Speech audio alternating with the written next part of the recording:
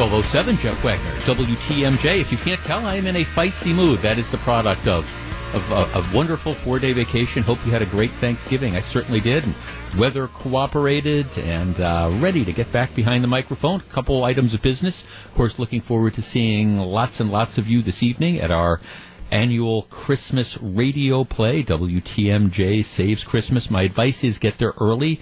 Doors open at 5:30. If you're not able to attend tonight, if you didn't get tickets, and we're being told that there really are no tickets left, we are sold. Actually, we're oversold, but there will be space for everybody. We will be rebroadcasting the show or broadcasting the show on multiple occasions over the course of the holidays, so you'll have a chance to hear it. But looking forward to seeing a lot of people. Also, this Wednesday, if you happen to be in Washington County, I'm going to be at the Taste of Washington County, which is a fundraiser. It's held at the Washington County Fairgrounds in the big building they have there. But a number of area restaurants get together. It's a fundraiser for the 5 area boys and girls clubs. On this program, I talk a lot about juvenile crime and things like that. Well, one of the ways that you deal with juvenile crime is you stop juveniles from committing criminal acts in the first place. And having things like boys and girls clubs where people can go after school and productively occupy themselves is very, very valuable. And so this is a big fundraiser, Taste of Washington County, where a number of area restaurants participate, and I will be there with the unofficial mayor of Washington County, my friend George Prescott. So stop off if you happen to be attending, say hi. And, of course, we kicked off our 12th annual Kids to Kids Christmas campaign last week. Our first toy collection effort that's going to be on air is this Friday. My show and Wisconsin's Afternoon News originate from VMP Manor Park in West Dallas. If you've been there before, you know they do an incredible job. They set up like this winter wonderland, and they've got hot dogs and bratwurst, I think, and they've got hot chocolate and sodas and all sorts of things, and it's just really a wonderful experience. My show will be broadcasting live. We'll be in the big talking box out in the parking lot. Stop off, say hi, drop off toys. They go to a wonderful cause. All right, let's get started. We start off today's show like we start off every show. 3 big things. I'm not going to bury the lead. This, when I heard about it, might be, at least in my opinion, the most staggeringly dumb law that the Milwaukee Common Council has ever considered. And it's endemic of this larger trend that I've been seeing go on for years and years. Crime is out of control. All right? So what we do more and more is, instead of dealing with the criminals, we decide that we're going to lean on the law-abiding citizens. Now, it always used to be that you could start your car in the middle of winter. You could turn it on, you could let it warm up in your own driveway, and you wouldn't have to worry about it being gone. Well, the reality now is that if you leave your car unattended in your driveway for just a minute or two when it's cold, especially in certain areas of the city of Milwaukee, but now in the suburbs too, there's a good chance that car is going to be gone, because there's roving bands of thieves just driving around looking for that unattended car. So we have the police say, well, okay, you shouldn't leave your car unattended and running at any circumstance, even if it's 10 degrees below zero. And I guess that might be wise advice. But where is the outrage about the car thefts? I mean, where is the outrage that law-abiding, honest citizens have to live like that? You're now seeing all this crime in the suburbs caused in large part, I think, by criminals in Milwaukee who are moving out to the suburbs, moving by, say, not living in the suburbs, but just kind of spreading out like an ink stain, into suburban areas looking for targets of opportunity, to the point that now it's not just don't leave your car running, but don't even think about leaving it unlocked, and don't even think about, even if it's locked, leaving like your house keys or something in your car, because somebody's going to come along, they're going to break into the car, they're going to get your garage door opener, they're going to open your garage door, and by the way, you better lock your interior door as well, because they'll come in. All right, well, maybe that's all good advice, but where is the outrage over the crime? I mean, when has this become acceptable that we're now saying more and more to people, to the victims of crime, well, it's kind of your fault if you don't do this or that or this or that or the other thing, instead of recognizing that let's deal with the criminals? Which brings us to what the Common Council is going to be considering tomorrow.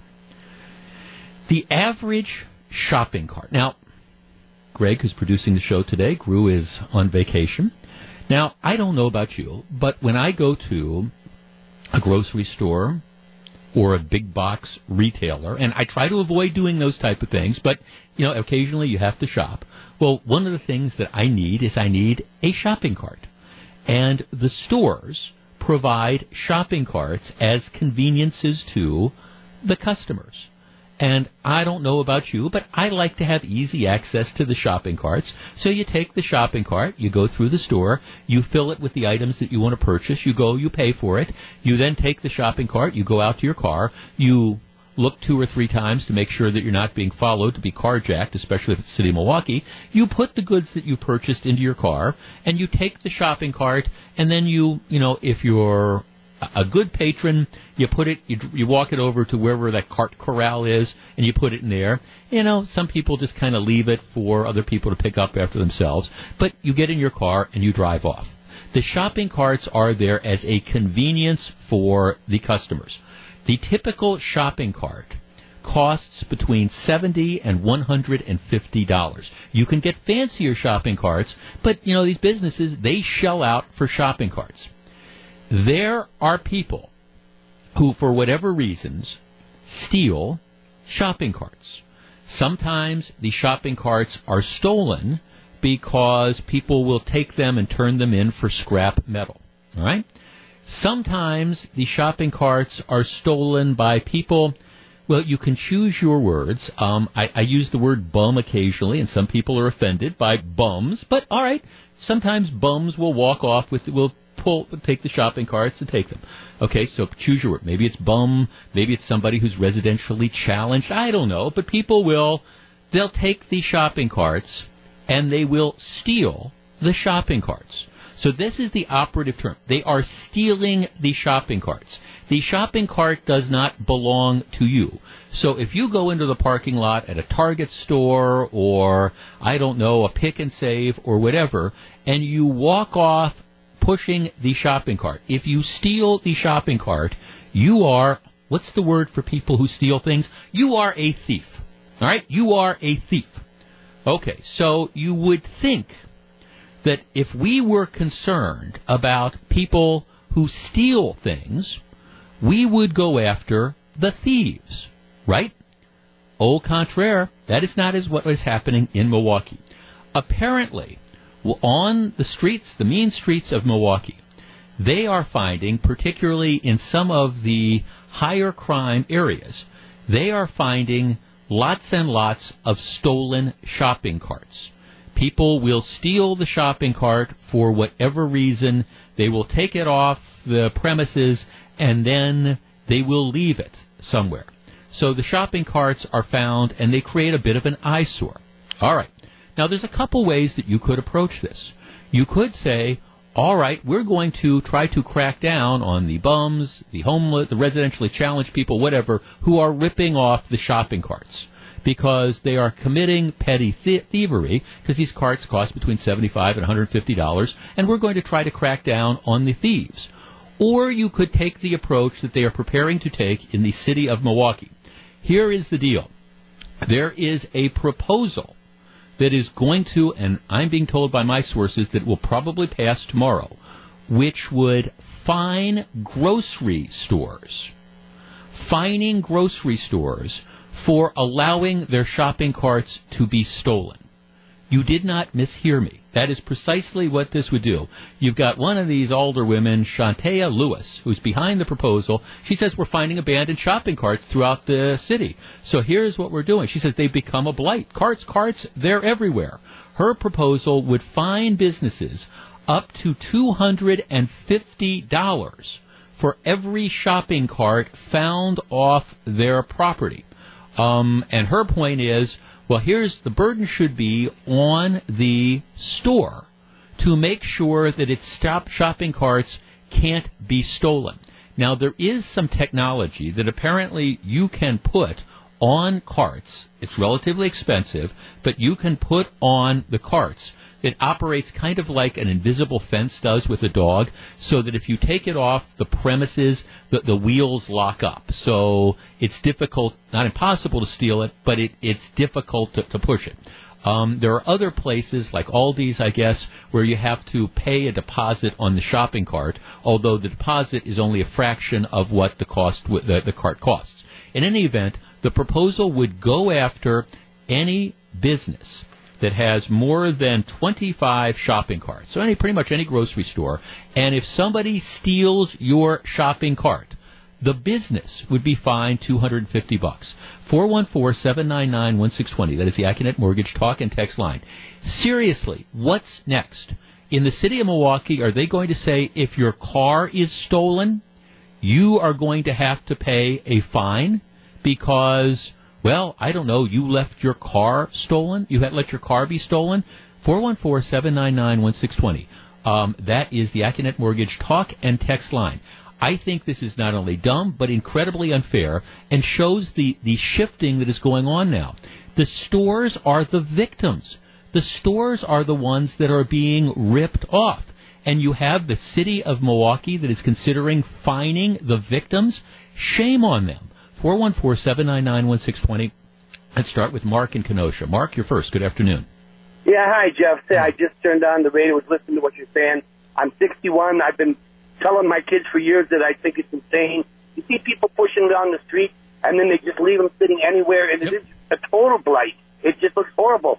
And now we're going to make the stores pay a fee? I think the police officer sees somebody push one down the street, pull them right over on the spot, give them a ticket or, whatever, and let's try that approach. Well, right, exactly. I mean, the stores are being robbed. It's like saying, okay, if somebody shoplifts from you and you call in the cops, we're going to fine you for making the call. These people are thieves.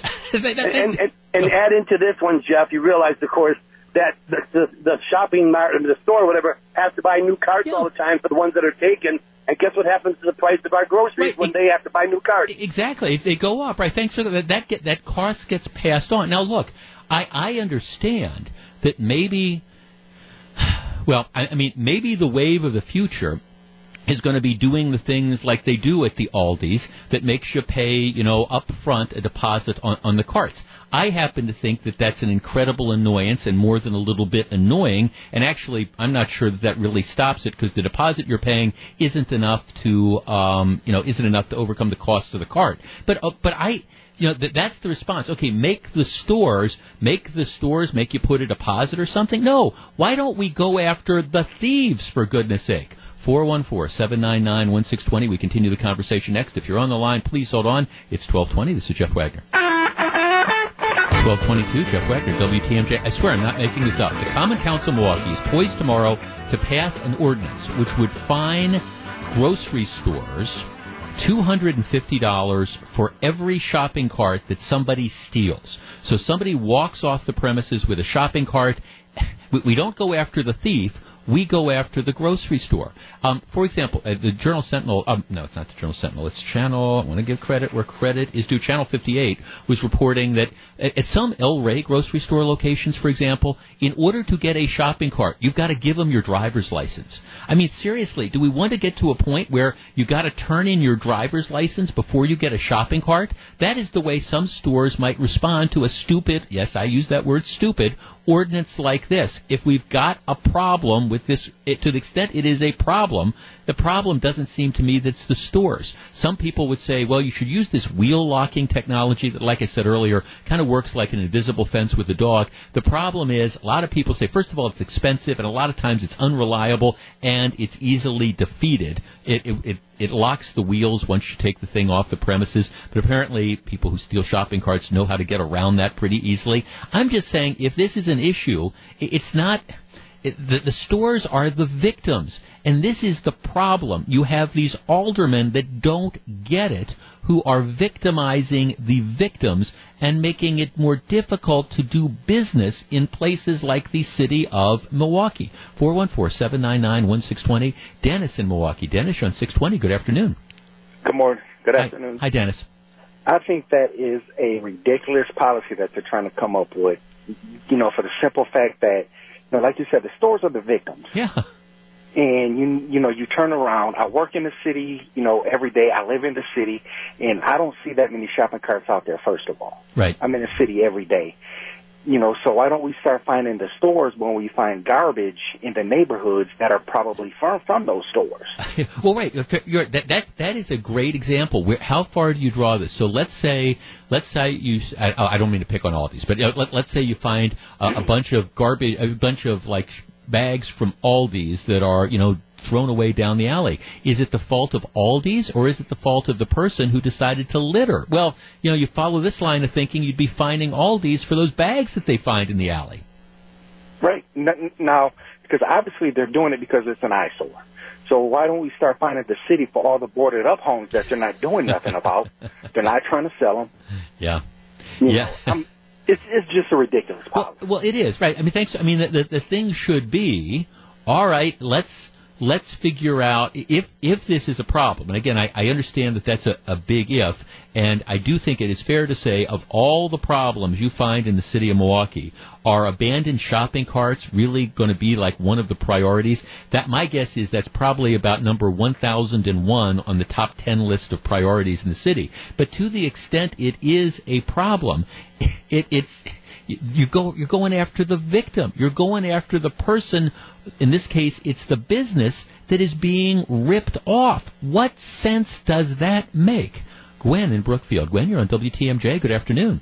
Good morning, Jeff. Hi, Gwen. Good afternoon. Thanks for taking my Sure. call. I'm glad you're talking about this because I've thought about it before when they've talked about the cars. You aren't supposed to warm up your car in your driveway. Right. And it's like now this with the grocery stores and again, fining the grocery store, really? That's right. just plain stupid. Well, right, because the logical alternative is if you leave your, let's say you leave your car unlocked in your driveway, and it gets stolen. The logical next step is we're going to fine you, Gwen, for having the audacity to leave your car unlocked in your driveway. I see that coming in the very near future. Yeah.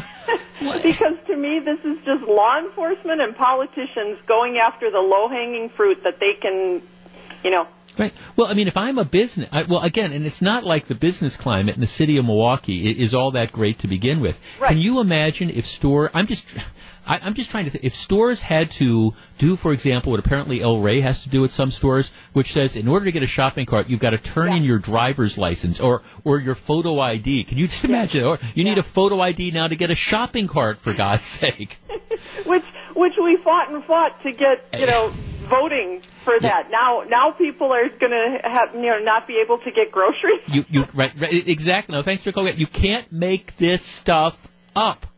And I am told that this is going to pass tomorrow because, we've got to go after those evil businesses that are allowing the thieves, the bums, the scrap metal dealers, whatever, to rip off the shopping cart. So I have it. Let's find the victim. Welcome to Tom Barrett's Milwaukee. 1227. Jeff Wagner, WTMJ.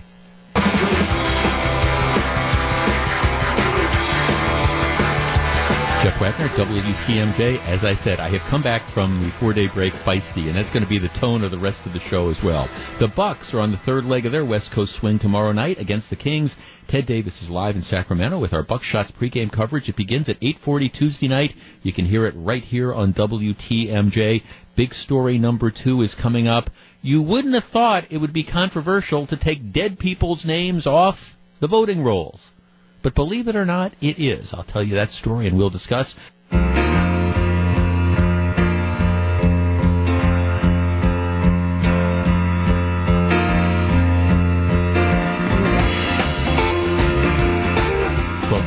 WTMJ, Jeff Wagner, glad to have you with us. In just a few weeks, the FCC could vote to eliminate net neutrality.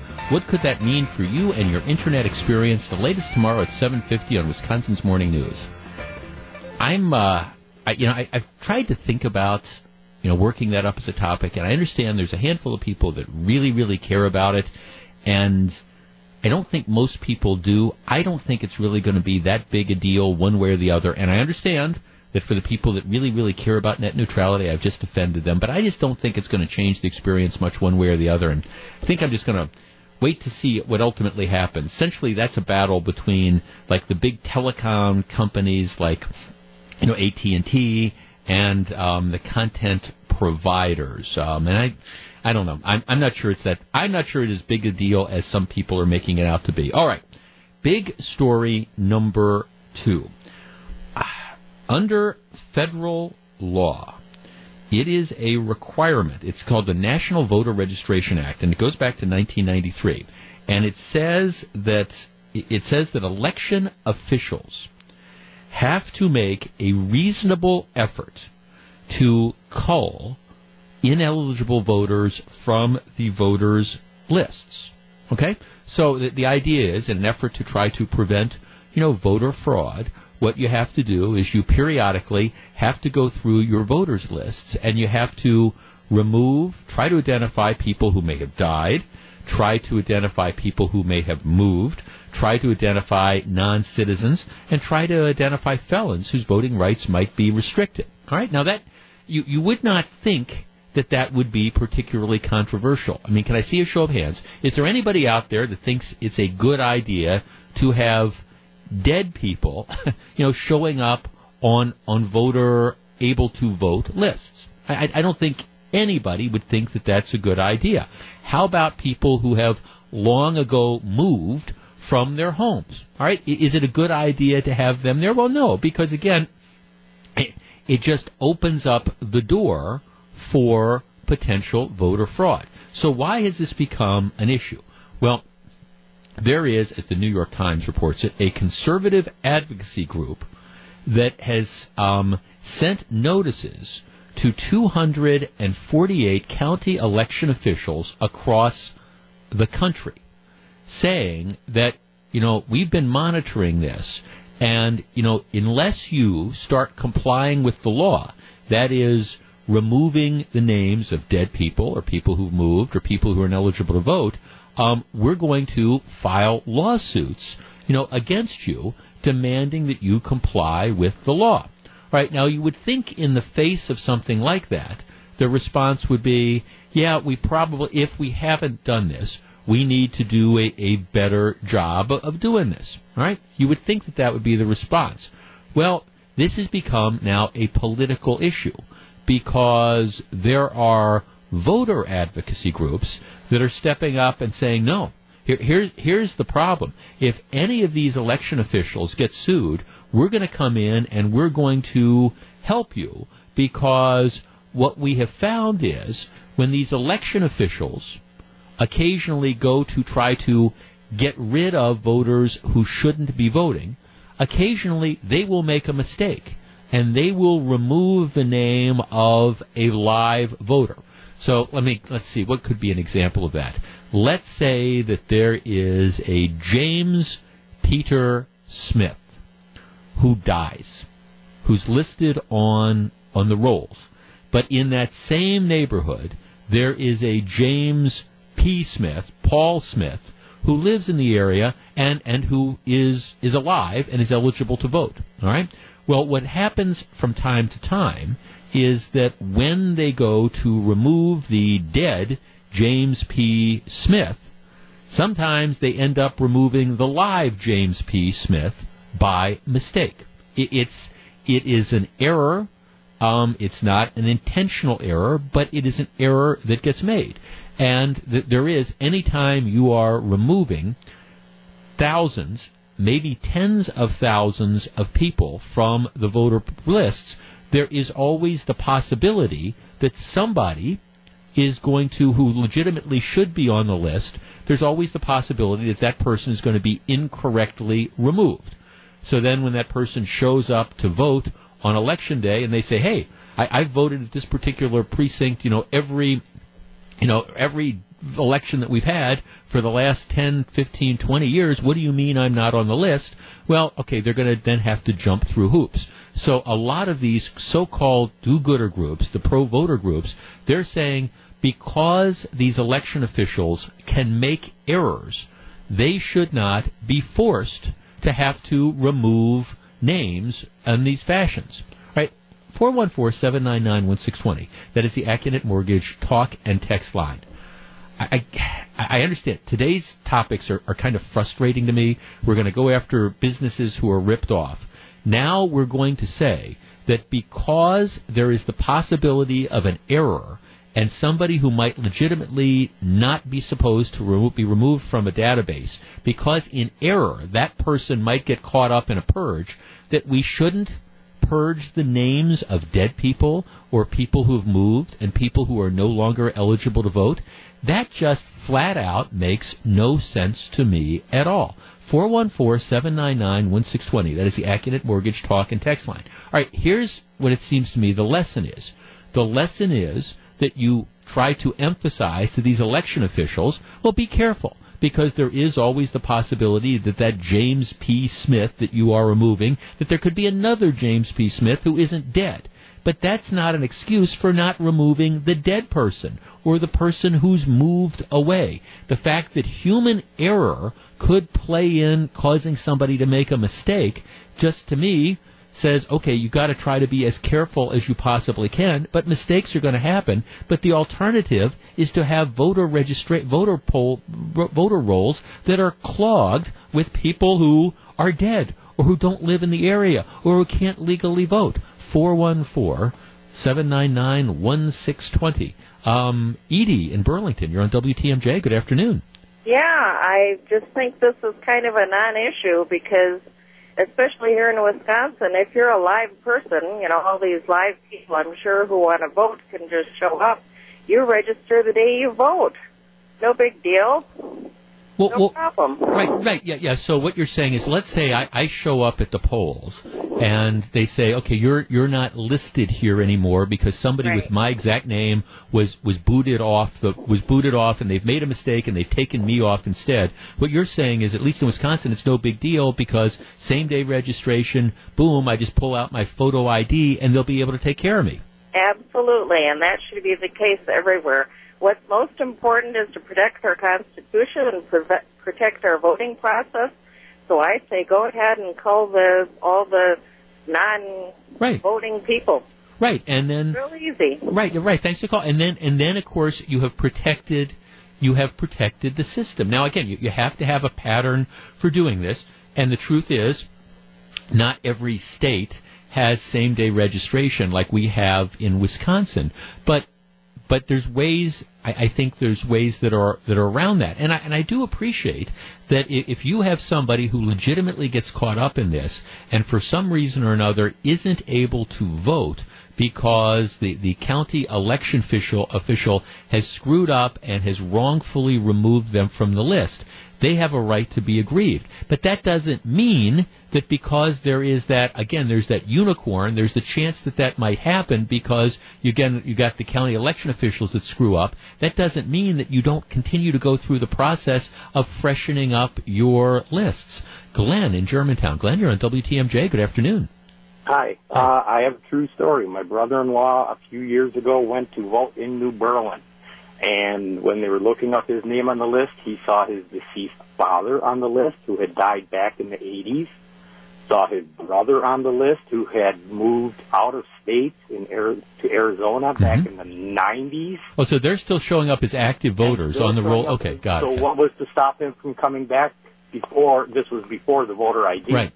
Different people at the table and saying, now I'm so-and-so, and now I'm so-and-so, and now I'm so-and-so, waiting, going outside, wait for different persons at the table. And right, or other people just deciding to exploit that. Yeah, I mean, that's why it just makes sense. Whenever somebody passes away, for example, that's the first thing that they try to do is you try to remove them from various lists. I mean, businesses don't want to be sending solicitations to people who have passed away. It just doesn't make any sense. That's how the real world operates. But you have some of these people who apparently think, well, it's no big deal to have dead people on the voters list. It's crazy. This isn't Chicago. Well, you would think not. No, thanks for the call. You would think not. Now, again, in Wisconsin, with the voter ID provisions here, you would think that would end up as blocking it. But still, from a good government perspective, keep in mind, that you just don't want the lists clogged up with people who aren't eligible to vote for a variety of reasons, including, like I say, moving away or passing away or whatever. It's just, you wouldn't think that this would be controversial. but yet it is. Huge story in the New York Times over the weekend. And like I say, the so-called voter advocacy groups are just all enraged that you've got a conservative group that's saying, hey, we want you, county election officials, to do what you are supposed to do, which is remove people from the list. The answer isn't whether the people should be removed. It is, should you have procedures in effect to essentially make sure that you're not screwing up and knocking live eligible voters off the list. But that's a different story. Big story number 3 is coming up. Her hairstyle is too controversial for Pet World. Stick around.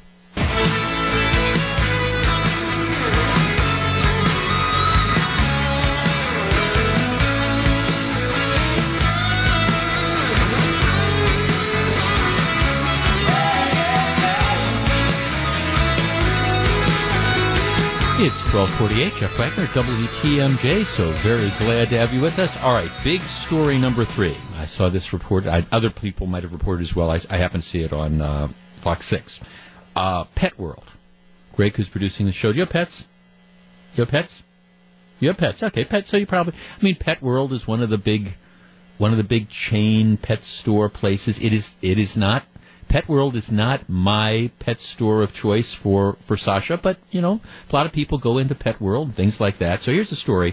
It is the Pet World in Menominee Falls, and it's a 19-year-old woman. Her name is Destiny Briggs, and apparently before her shift, and she works, she's a retail employee at Pet World. I think she helps people out in the aisles and stock shelves, and maybe she acts as a cashier. She does whatever you do at Pet World. She says, hey, you're selling dog food, you're cleaning bird poop out of a cage, you're picking worms out of, a crate, whatever. So, she does whatever, again, you do working at the pet store. So before her shift, mid-November, about 10 or 12 days ago, she apparently goes to a hairstylist, and she's African American, and she spends, according to the story, $150 on faux dreadlocks.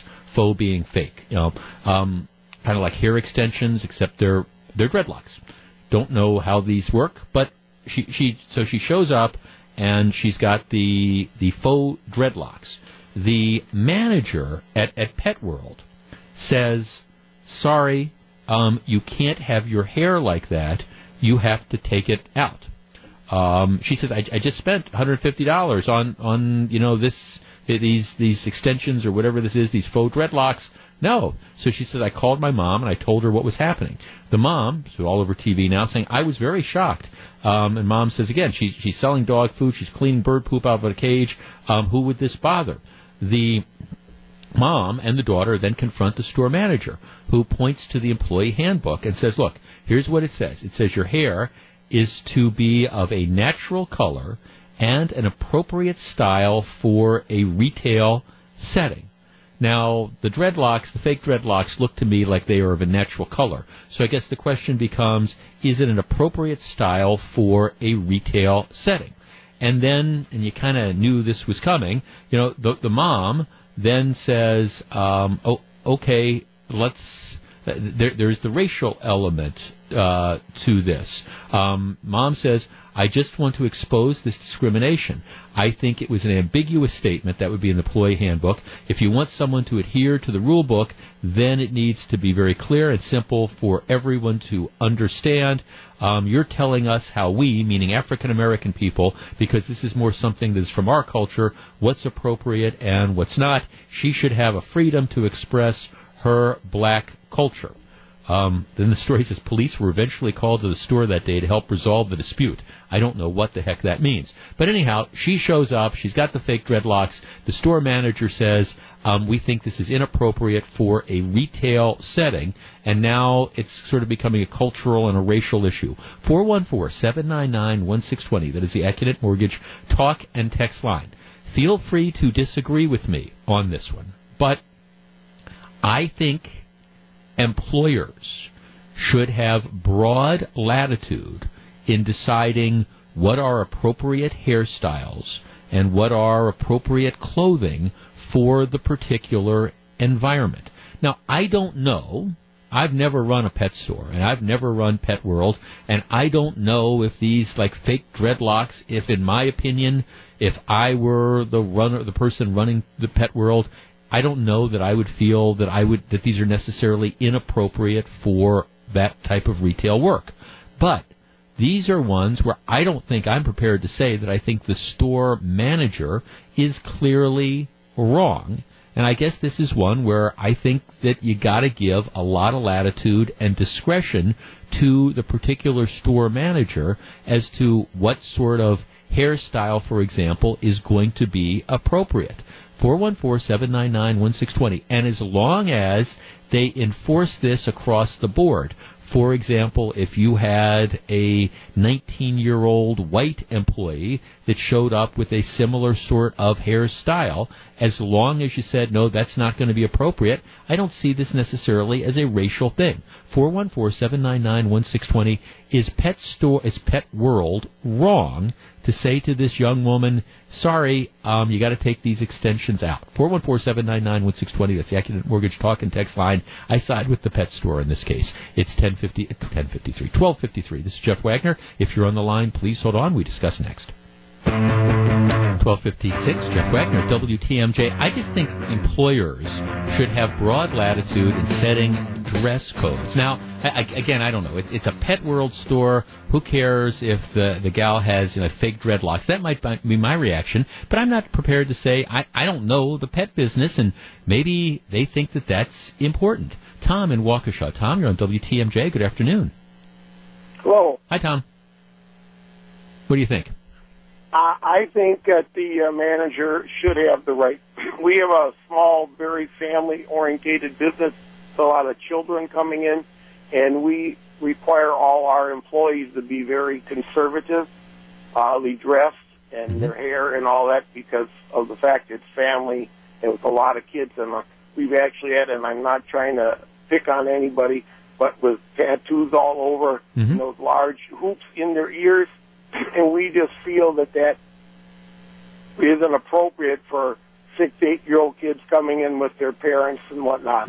Well, I mean, I think that when I think about restaurants from time to time, sometimes you have, and look, I pass no judgment at all on the personal style. If people want to have 15 piercings above the neck, that's their business.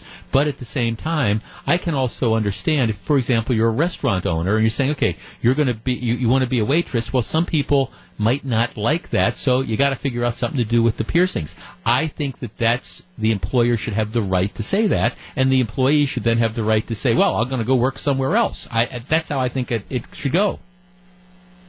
Yeah. I agree. Yeah, no, thanks. And I think being in the restaurant field, the waiter or waitress would know that. Well, right. I mean, again, it's just maybe there's places that they don't care about that. Lisa in Milwaukee. Lisa, you're on WTMJ. Good afternoon. Afternoon, Jeff. What do you think? So I have a friend that works at a Pet World, not the same one, but a different one.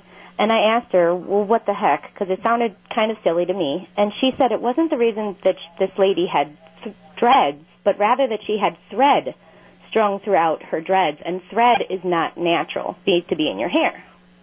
So Fox News didn't say anything about that, so I don't know, and Right, hair is to be a natural color. Well, what the handbook says is the hair has to be of a natural color and an appropriate style for a retail setting. That's what the handbook says, so I don't know. But, so did your friend think she was being treated fairly or unfairly?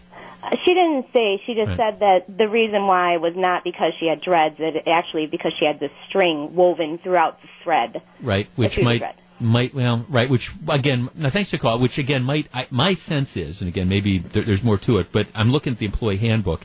I think they're taking the position that it's not an appropriate style for a retail setting. I don't know.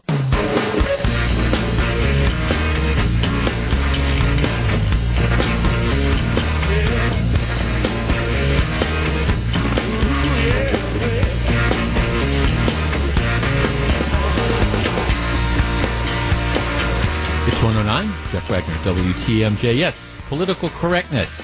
Well, it is still not necessarily thriving in certain communities. St. Francis, my in-laws, my late wife's parents used to live right on the border of Milwaukee and St. Francis.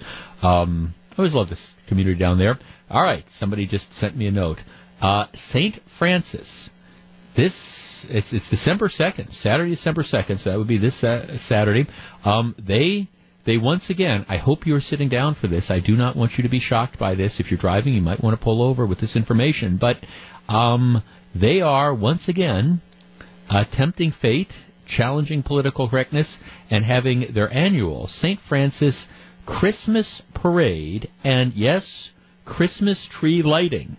Call the folks from the Freedom from Religion Foundation. Yes, St. Francis, it's a Christmas parade, not a holiday parade, and a Christmas tree lighting ceremony. It is alive and well, and it is Saturday, December 2nd, and you understand that somewhere there's heads that are exploding. Well, it's a government agency, and they're having a Christmas tree? Yes, because it is a Christmas tree. And they're having a Christmas parade? Yes, because the parade is because of Christmas. There's also the holiday season, but you know what? The holiday season is based around Christmas in St. Francis and in the rest of this country. Oh, the horror. All right. You knew Madison was going to have to get in on this when you saw the story. We talked about it about a month ago. There was this huge controversy in Eau Claire. A member of the Eau Claire City Council, Common Council, whatever they call it, wanted to be able to breastfeed her child during the council meetings on the dais. So in other words, she wanted to be able to, well, again, the council meeting's going on, everybody's there. She wanted to be on the raised platform breastfeeding her child while the meeting was taking place. And what people said was, we just think that's inappropriate for this workplace. If you need to take a break, for example, we could give you, we could schedule, a break for you to do this. She said, no, that's not acceptable because I don't know when the child could get hungry, and I can't prepare for this, and this is perfectly natural. So if in the middle of this common council meeting I want to sit and I want to breastfeed, I should be able to do it. Ultimately, they ended up passing an ordinance which they kind of get around it. As I recall, the ordinance prevents you from having children with you on the dais, so it sort of circumvented this whole issue. But it was designed to stop the woman from breastfeeding during the council meeting. Well, we now go out to the People's Republic of Madison. The Madison City Council is going to consider allowing breastfeeding during meetings. Here's the story. The Madison City Council will consider amending an ordinance to specifically allow children who are nursing to be on the floor of the council chambers during meetings. The way it works now is the only people that are allowed during the council meetings, that are allowed on the floor of the chambers, are the aldermen or alderwomen. In Madison, they call them alders because we don't want to discriminate against men or women. So they're not aldermen or alderwomen, they're alders. Okay, so that's why I started this whole segment with the St. Francis and the bows to political correctness, refusing to bow to political correctness. So in Madison right now, during the meetings, the only people allowed on the council floor are the alders and the city staff. Okay, so that means that you can't have a kid there if you decide you want to breastfeed during the meeting. If the meeting's not going on, it's not a problem. But while the meeting is going on, nobody, only the elected officials and the staff. So what they want to do is they want to allow breastfeeding children who are nursing, to be on the floor of the council chambers during nursing.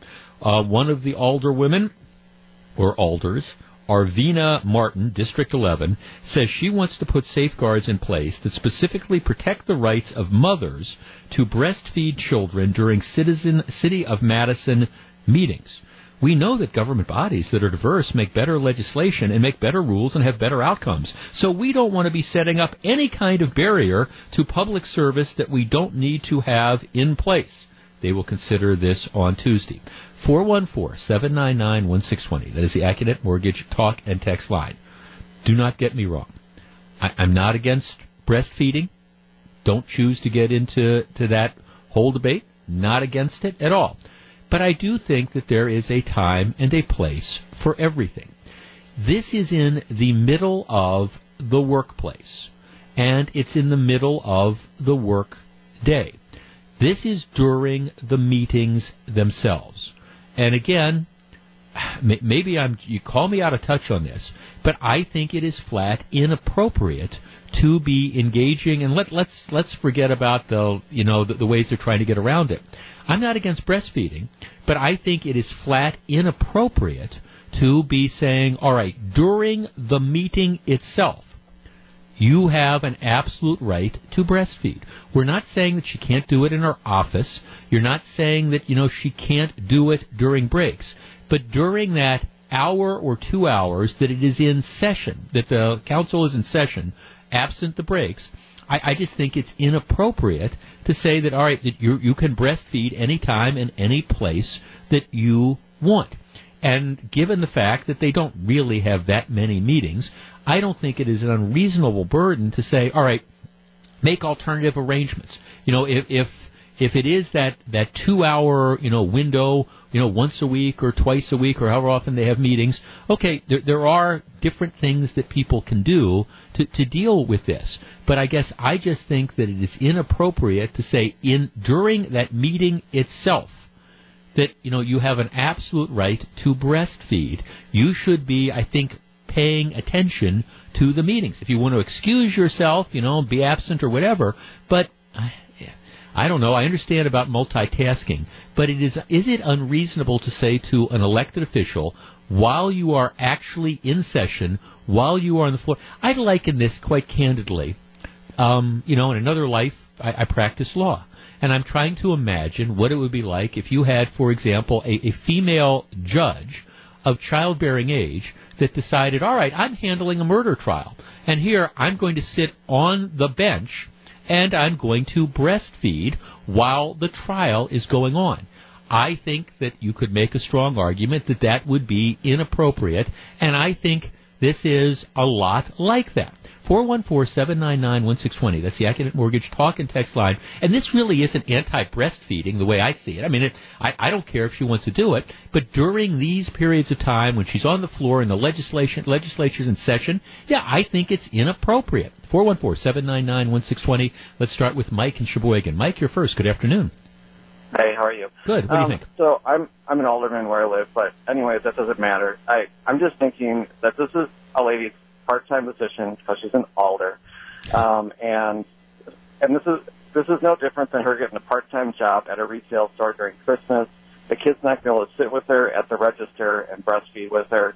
This is her elected job that she gets paid for in some, not a lot, I'm sure, but you have to schedule around it. I mean, everybody has babysitters and things to do. She can do it before, she can do it after. A meeting doesn't last 8 hours long. Her child can breastfeed when she gets home or before she leaves, or if she needs to walk out or take a, whatever. No, you have, Mike. You make a really good point. Let's take out the she's the older woman or whatever. Let's say instead she's working the cash register at a Pet World, for example. Right. Would anybody argue that she should have an absolute right to stand there at the cash register and breastfeed while she's ringing up people? And I think the answer is no. I mean, should the business perhaps accommodate her and say, okay, look, if you need to take a 30-minute break or do this on your lunch break or whatever, and your husband wants to bring in your baby, that's fine. But you can't do it while you're supposedly doing your job. Right. Just have your kids taken care of while you're doing your job, and do it like any other normal human being would. I've been doing this for 4 years. I've never had anybody come in with their child because it's bring your kid to school day or whatever, right. Bring your kid to work day, and say he's going to sit in. Yes, maybe in the audience or in the whatever, but. Right. It's completely ridiculous. I can't believe they're coming up. No, thanks. No, but we're going to have a law about this. 414-799-1620. Again, this to me isn't anti-breastfeeding or pro-breastfeeding. It's more like there's an appropriate time and a place for everything. And when you are on the job, when you are on the clock, does anybody think it would be a good idea? I go back to using the example of the judge. It's a murder trial, but here the judge is breastfeeding on the bench. If she's doing it back in chambers during a break, nobody cares. I certainly don't care about that. But, when you're actually on the floor, when you're supposed to be debating legislation, yeah, I think it's wrong. We continue the conversation. If you're on the line, please hold on. It's 1:19. This is Jeff Wagner, WTMJ. 122, Jeff Wagner, WTMJ. By the way, I'm so happy to welcome Burke Candy as an advertiser. I have loved Burke Candy for years. We went out. We actually had a bunch of Burke Candy as for dessert at our wedding. That's how strongly we feel about him. I'm pleased to have him as an advertiser. All right. Jan sends me a text. That's why they make breast pumps and bottles. Been there, done that. Here's another text. I agree with you on the breastfeeding issue. I breastfed 7 kids, pumped after I went back to work, so I'm not naive as to what comes along with that. And sometimes you're on the baby schedule, but they do not. But do they not have a babysitter or a bottle they can put the breast milk in? Yeah, I mean that's kind of how I come down on it. Let's see. Mr. Wagner, whoever's suggesting breastfeeding while in a meeting is nuts. They have no respect for the job they are paid to do and no compassion for the child. Breastfeeding not only allows for nutrition for the child, but it's also bonding time. It takes away from both the mom's and child's experience. I think it's atrocious to do this in public. Well, and it's not just in public. It's during the meeting. That's what the issue is. This isn't like, okay, can you appropriately cover up or whatever. It's not just doing it in public, it's doing it when you're supposed to be doing your job. Brenda in Menominee Falls. Brenda, you're on WTMJ. Good afternoon. Good afternoon. What do you think? Well, I've heard what other people have said, and I've got kind of the same story. My children are both over 30 years old, and I did breastfeed, and I did work full time. With my first child, I was kind of lucky enough to, after my 6-week leave, I was laid off, so I stayed home and I breastfed him, and it was nice for 3 months. But my second child, not so lucky. 6 weeks is up, and I had to go back to work, and it was important to me to breastfeed. So what I did was I breastfed before I went to work, and I breastfed when I came home. I thought, if cows can do it, why can't I? You absolutely can regulate yourself to your child's needs. So interrupting in a meeting and distraction, it's just ridiculous. It's just a way to make a point. I don't understand what her point is, because I think that should be a private thing between your child and you anyway. Well, I think her point is that breastfeeding is a natural type of thing, and we shouldn't have any hang-ups about it, and you should be able to do it, which is fine. But then it goes on to be that you should be able to do it anytime, anywhere you want. And I guess that's where I have this issue. In the workplace, while you are on the job, I think it's inappropriate. Would we say to the female bus driver, here, bring your child to work and, hold one hand on the wheel and the other hand on the child while you're breastfeeding? No, we wouldn't say that. We'd say no. Absolutely. It's not fair to the employer. It's not fair to the other people in the meeting. It's just ridiculous. No, thanks for the call. But again, this is now Madison that wants to make a statement, whatever the heck that statement is. Dave in Appleton. Dave, you're on WTMJ. Good afternoon. Good afternoon, Jeff. This has nothing to do with breastfeeding. This has to do with you're on the clock. I don't care if you pull out a bottle and try and feed the kid. This is the same. I don't care if you pull a ham sandwich out of a paper bag and eat your own lunch. Right. You're on the clock. Right. Yeah. This is what you're supposed to be doing. Yeah. No. Dave. I think you make a very good point. I mean, I think I would make an argument that it's inappropriate to bottle feed it as well, or have a party or whatever. You're there. There are times to do that. In your schedule. They will build in, at a lot of employers, they'll build in your breaks. Okay, if she wants to breastfeed or bottle feed or do whatever during the breaks, God bless her. And I think you're right. If people are eating, I assume they have rules against, not eating on the floor of the Common Council. That would be appropriate too. I mean, right, there are times and places to do that. Right, you're on the clock.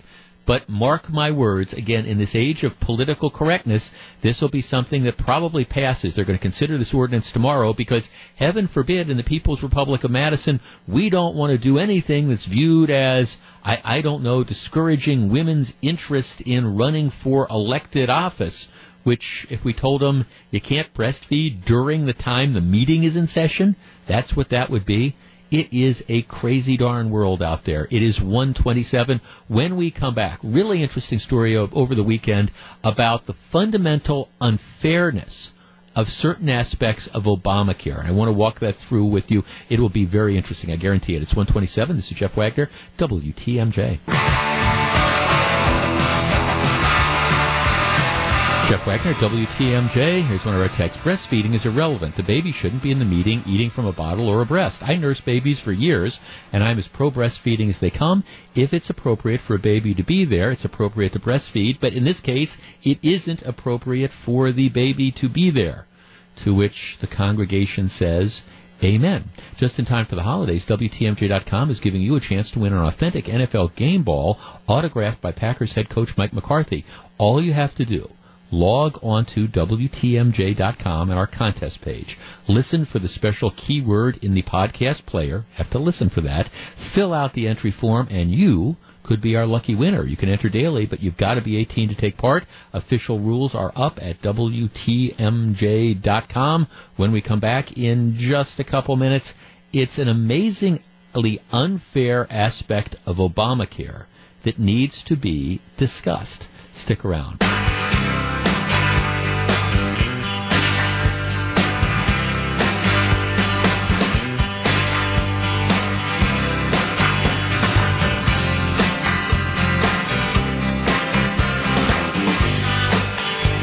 1:35, Jeff Wagner, WTMJ. So very glad to have you with us. What can the Packers take from their tough last-minute loss to the Steelers in Pittsburgh? Tune in to Wisconsin's Afternoon News at 3:20 for all things Packers as John and Melissa break down the game with Jeff Falconio from Packers Radio Network. Well, this has pretty much been a Packers-free zone today. Tough loss.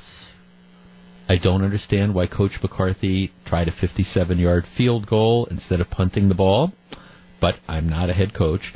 And the rookie running back, who actually had a great game, you don't go out of bounds when you're trying to run out the clock with 30-some seconds left and stop the clock. So there were a couple of bonehead decisions, but all in all, I thought they were very, very competitive. Now, are they going to make the playoffs this year? No, but at least, the team did not fall apart. And there was, after that debacle, I was at the game at Lambeau Field a week ago against Baltimore, and I'll tell you, after looking at the lackluster and lousy performance they turned in, my fear was they're going to go into Pittsburgh and just get themselves blown out, and they didn't. They certainly outperformed expectations, and they didn't win, and that's unfortunate, but still, all in all, I think a good game. Better than what everyone else. And I think, again, they were 14.5-point underdogs, and they ended up losing by 3 on a last-minute 53-yard field goal. They did not disgrace themselves. Could have been worse. Get credit for that. My producer, Greg, says it could have been worse. Yes, it could have been worse. It could have been the Baltimore Ravens game all over again. All right. There are so many problems with Obamacare that it is difficult to know where to start. And I understand that there are people, thankfully, most people don't get their insurance through Obamacare. We're talking about, 13, 15 million people. That's a lot, but it's a fraction compared to the number of people who get their insurance through their employers or who get their insurance who are over 65 and qualify for Medicare. But there are all sorts of fairness and weirdness issues with Obamacare. And one of the most dramatic ones comes along with the subsidies. And this is something that I have been talking about since Obamacare went into effect in 2010 or 2011, that I've been talking about since it went into effect. Journal Sentinel had a real interesting story about this the other day. And it's something that I know over the last several years has really hit some people that I know. There is a sliding scale of subsidies.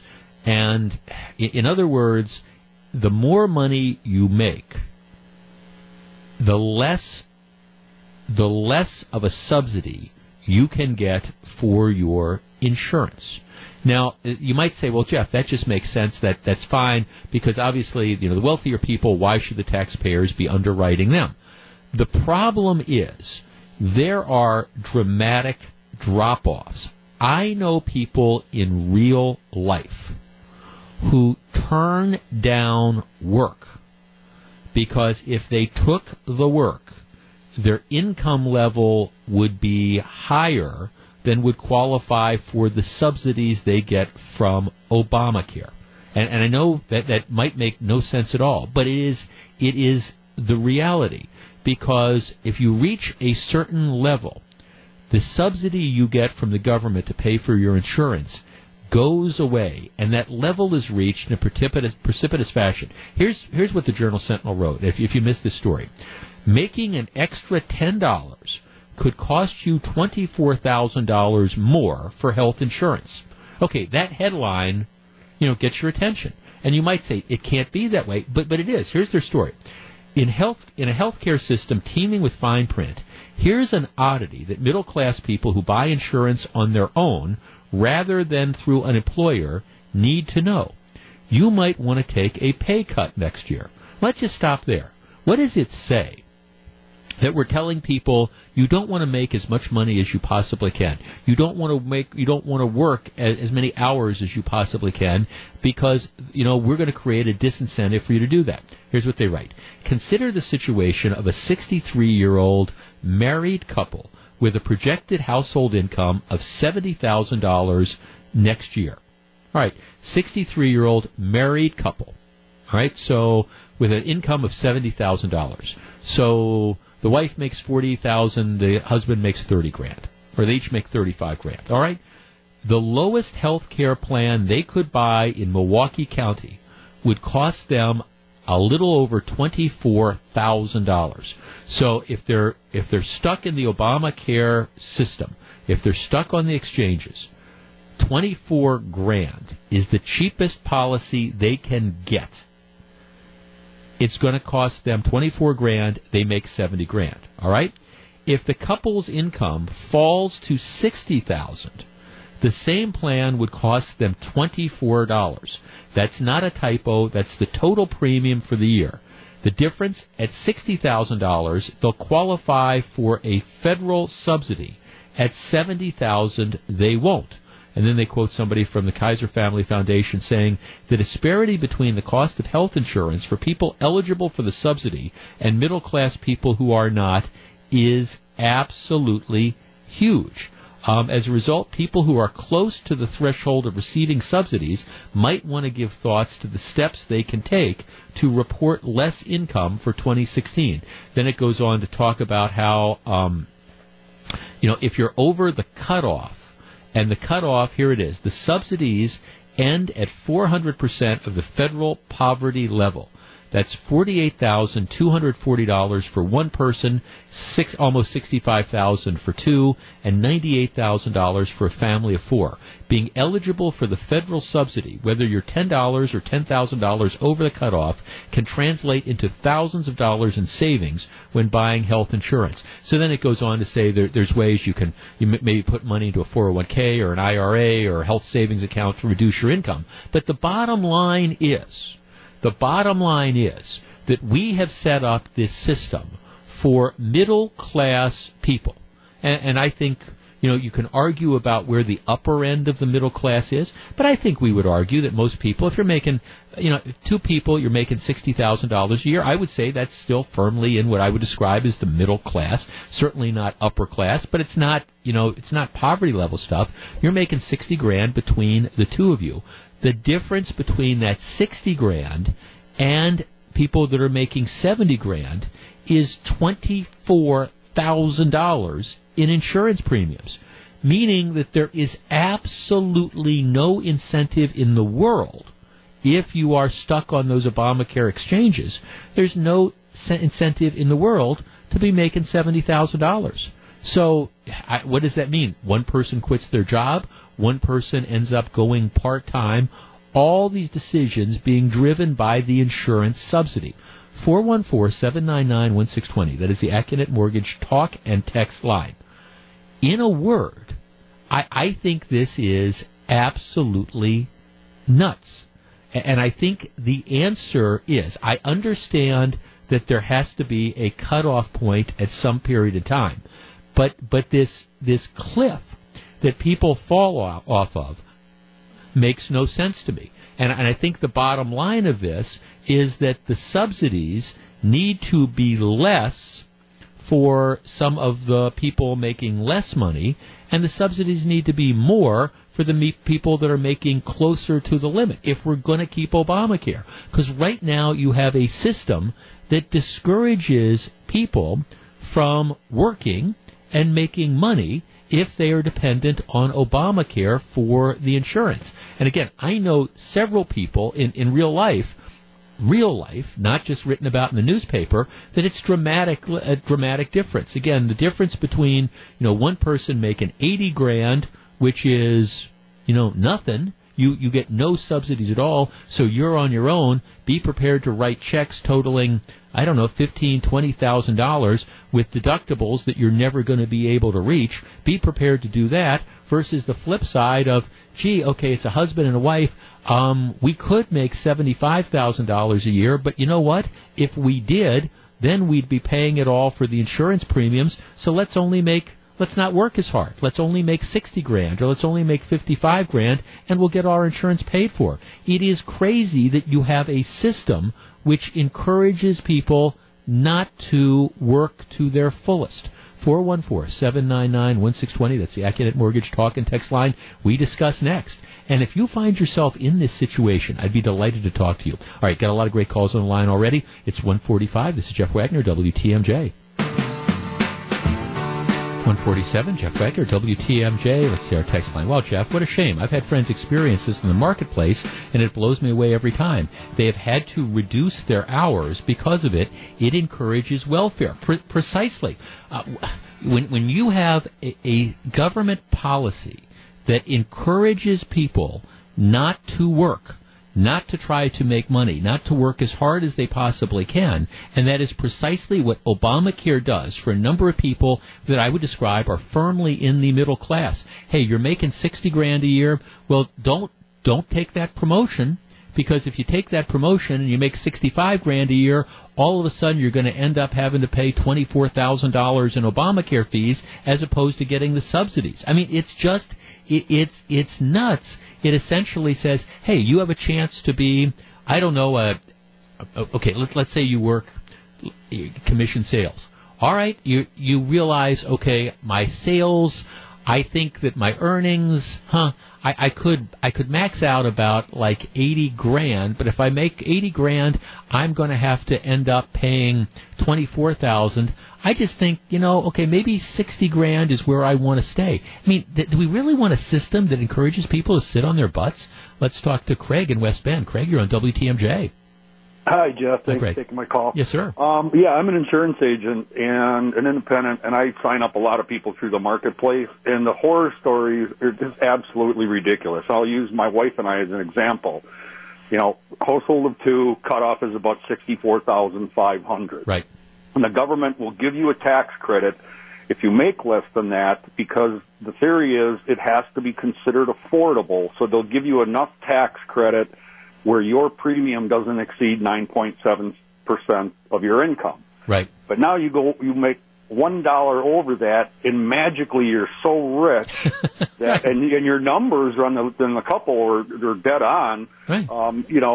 You can pay 1/3 of all your income, or even half of all your income, in an insurance premium with $13,000, $14,000 in maximum out of pocket. Right. Now, my wife and I are 57. We had a bad year this year. Between our health insurance premiums and our medical bills, $29,852. And I tell people that, and they look at me like I have two heads. And the people that think Obamacare is the greatest are the ones that aren't on it, or they're getting a huge tax credit. Right. But I've been accused of lying. Right. I'm going, no, that's the truth. Well, you can't pay that. Well, yes. Right, you do, and then once you look at what the deductibles are. So you got the premiums, and then you're talking about, in most cases, those deductibles are going to be certainly into 5 figures, right, before you can actually start collecting on them. Yeah, and so the incentive is, so the message is, don't make that $65,000 or $66,000 a year. Turn down the promotion. Do whatever. Limit your income to $50,000, and the government will take care of you. What kind of message is that? It gets ridiculous is, okay, see a guy, he's got kind of a lousy job, not making that much money for the first 8 months of the year. So he gets this huge tax credit. Right. All of a sudden, he gets a new job or gets a promotion, whatever, crosses over that threshold.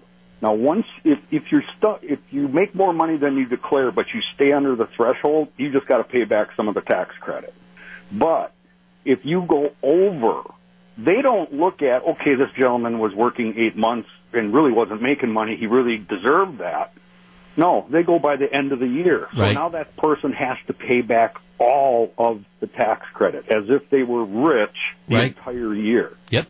And that, it's just nuts. There's it's just nuts. So many things in that law that are just make no common sense. A third grader would have more common sense than some of the things in that law. Right, and this is one that really hits it to me. It's the heart of the middle class because it is a policy that says, don't work hard, don't try to better yourself, don't take that promotion because we're going to penalize you really hard if you do. Oh, yeah. And no, thanks for the call, Craig. I appreciate it. And I understand. I'm glad the newspaper finally got around to writing about this. This is something that I have been talking about for 6 years.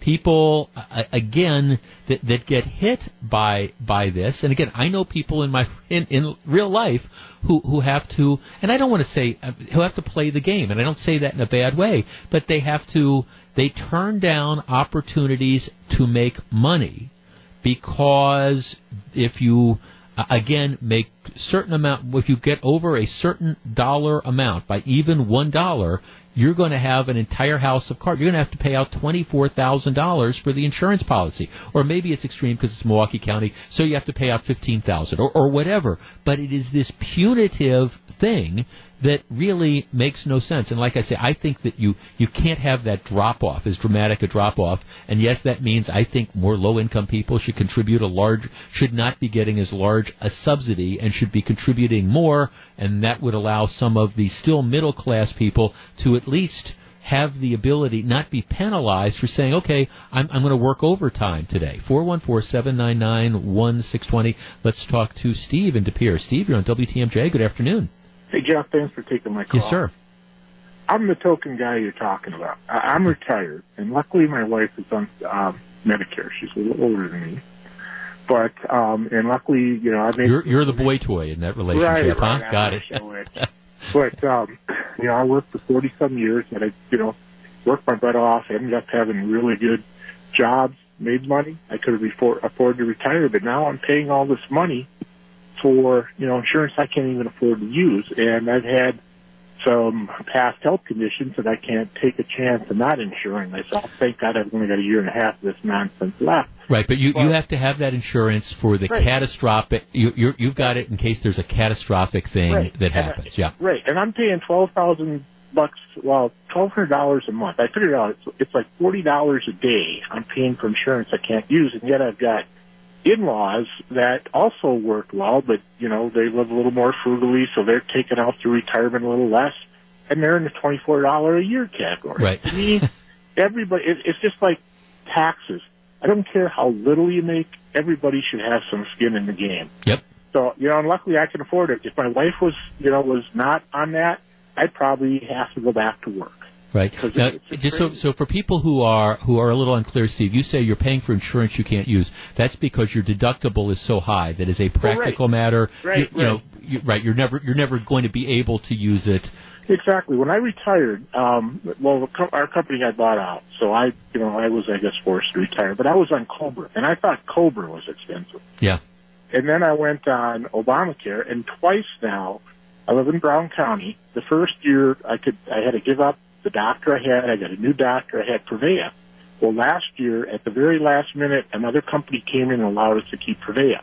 Otherwise, I'd have to switch insurance. Now, this Molina, they canceled for this year, so now I have to get a new insurance company that does not have Prevea in the network. So I couldn't keep my insurance I liked twice, and I couldn't keep my doctor I liked twice. Right. So. And you're paying so much money that you're probably never going to be able to use it anyway. I get nothing for it. Absolutely nothing. So I'm going to continue to see the doctor I like, and I'll just, suffer paying out a network for another year and a half. No, thanks for calling. And this is again, it's one of these things. Now, this plays out in other things as well. I understand that there's limits on, you can't earn X amount of dollars and still take your Social Security. So, I mean, I understand that there's sort of limits that play in. But this is in healthcare that everybody has to have. And it is just this dramatic cliff.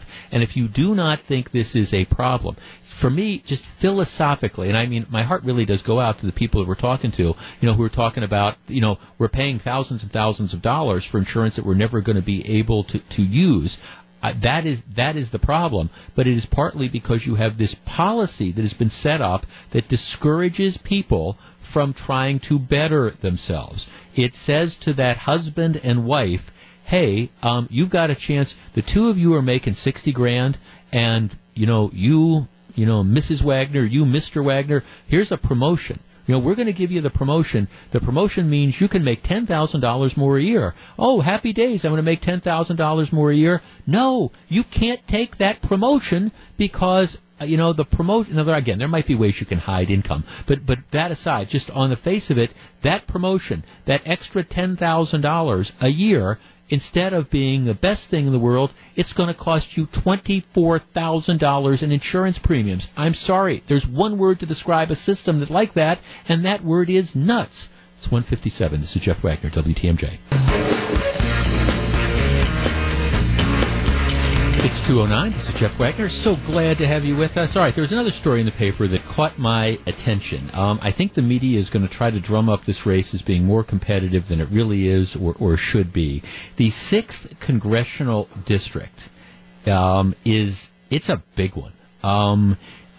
In the West, it goes as far west as Washaharra and Marquette County and Columbus County. It includes Green Lake, Winnebago, and so then it kind of moves across through Fond du Lac, through Sheboygan, and then goes both as far north as Manitowoc County and as far south as almost to the Milwaukee County border. It includes portions of Mequon and things like that. It's a big district.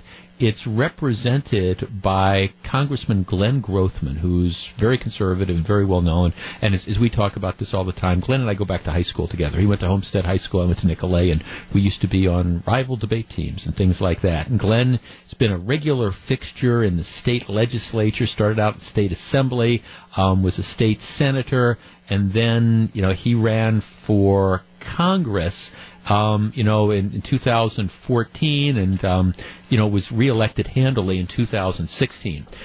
He's being challenged by Dan Cole. Dan Cole is a carpetbagger when it comes to the district. Dan Cole, biggest thing he has going for him is he's Herb Cole's nephew. Interesting track record. He ran for state assembly in 2008. And this was on the Lower East Side, very, very liberal enclave. Despite spending just a ton of money for state assembly, he ended up running 3rd out of 4 candidates, just dramatically underperforming. He worked, his big claim to fame is he worked for the Bucks when his uncle, owned the Bucks, and then when that kind of all faded, he worked for a liberal pro-Israel advocacy group. He also then worked for a Washington-based law firm, but he really wants to be in politics, so he came back, I think looked at the landscape and said, okay, where can I run for office, and ended up settling in Mequon, which is, again, the southernmost portion of this district that he wants to represent. And so now he's back, and you've got family money, and he's running against Glenn Grothman. And the story in the paper over the weekend, Glenn Grothman, Dan Cole, headed for 2018 Wisconsin Congressional Showdown. Now, again, Cole's been out of the state for a while, came back to Wisconsin in May, again settled in Mequon, because he wanted to run against Glenn Grothman, so he's moved in with that idea. And I think the idea is, well, he's got this family name, he's got a bunch of money behind him, pretty much unlimited spending. Here, he'll be able to take out Glenn Grothman.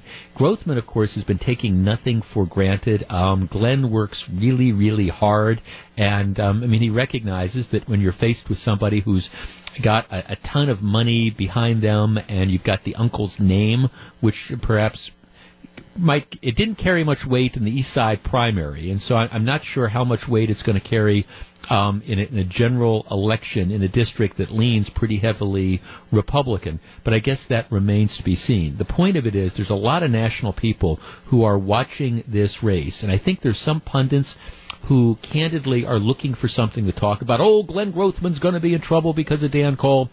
All right. Here we are, a little less than a year away from the election.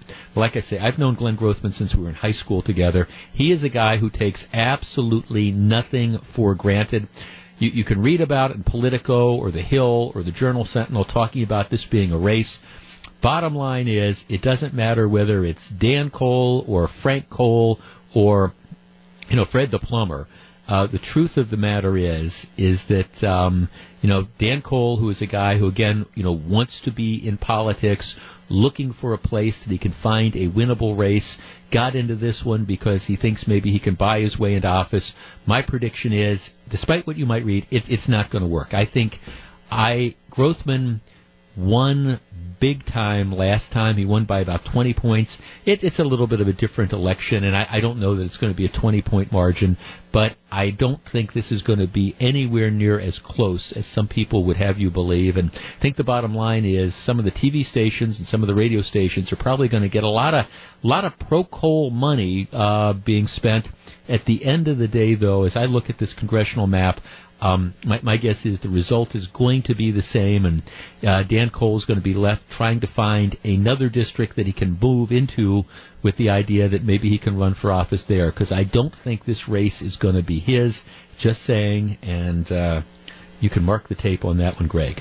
Okay, I am intrigued by the whole explosion of, again, sexual harassment claims and bad behavior. As I said last week, one of the things that's frustrating to me about all these different people who are being accused of sexual harassment. I mean, you had the story about Charlie Rose, that came out last week. That was the big thing, and CBS and PBS are shocked, and they're, now they're going to terminate agreements with him and things like that.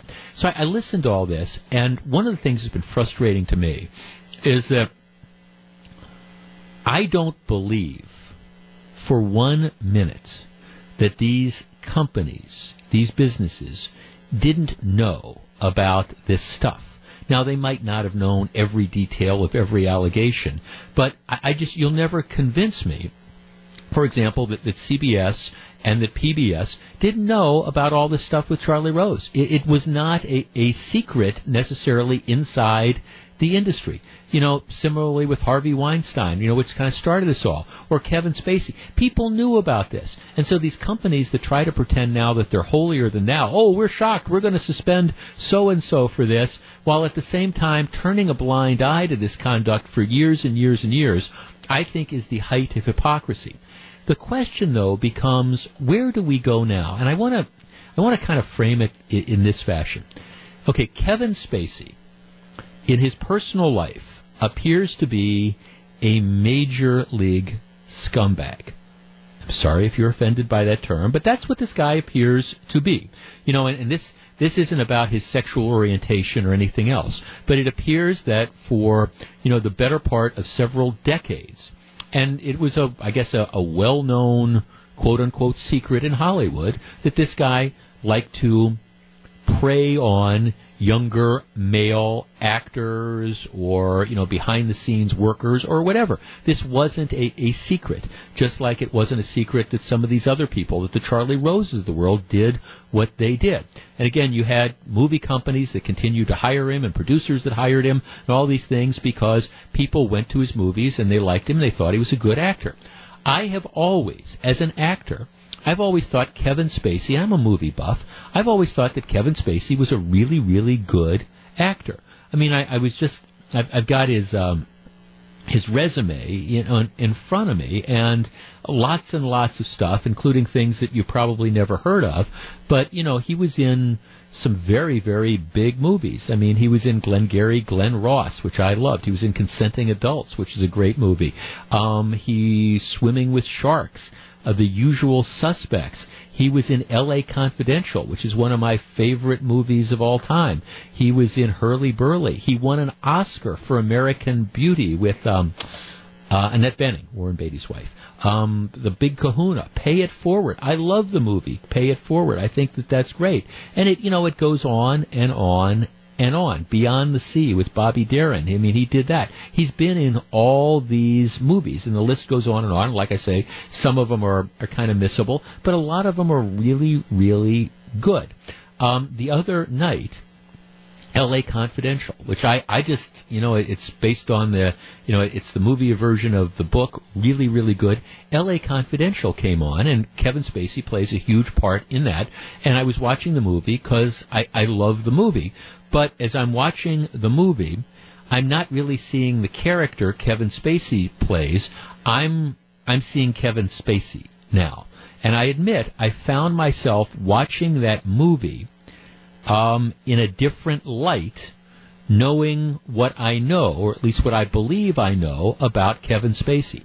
So here's where I want to take this conversation. 414-799-1620. That is the Acunet Mortgage talk and text line. If you are a fan of some of these people who have been, identified as being responsible for the bad behavior, and Kevin Spacey perhaps maybe the most prominent as far as like performers, are you still going to be able to enjoy their work? Now, moving forward, my guess is they're pariahs, and people who've been labeled like this probably going to have a very difficult time, getting new work. But the old work, the stuff that you have enjoyed, are you still going to watch it? Or is it now just impossible to view, for example, again, a movie like American Beauty, which is an incredible movie? Can you watch it the same way? Are we going to see these movies start now to disappear from television because, well, okay, you got it. We can't show this on the movie channel anymore. We can't show this on Cinemax anymore. We can't show it, on whatever films because of who is in it. Is that what's going to happen?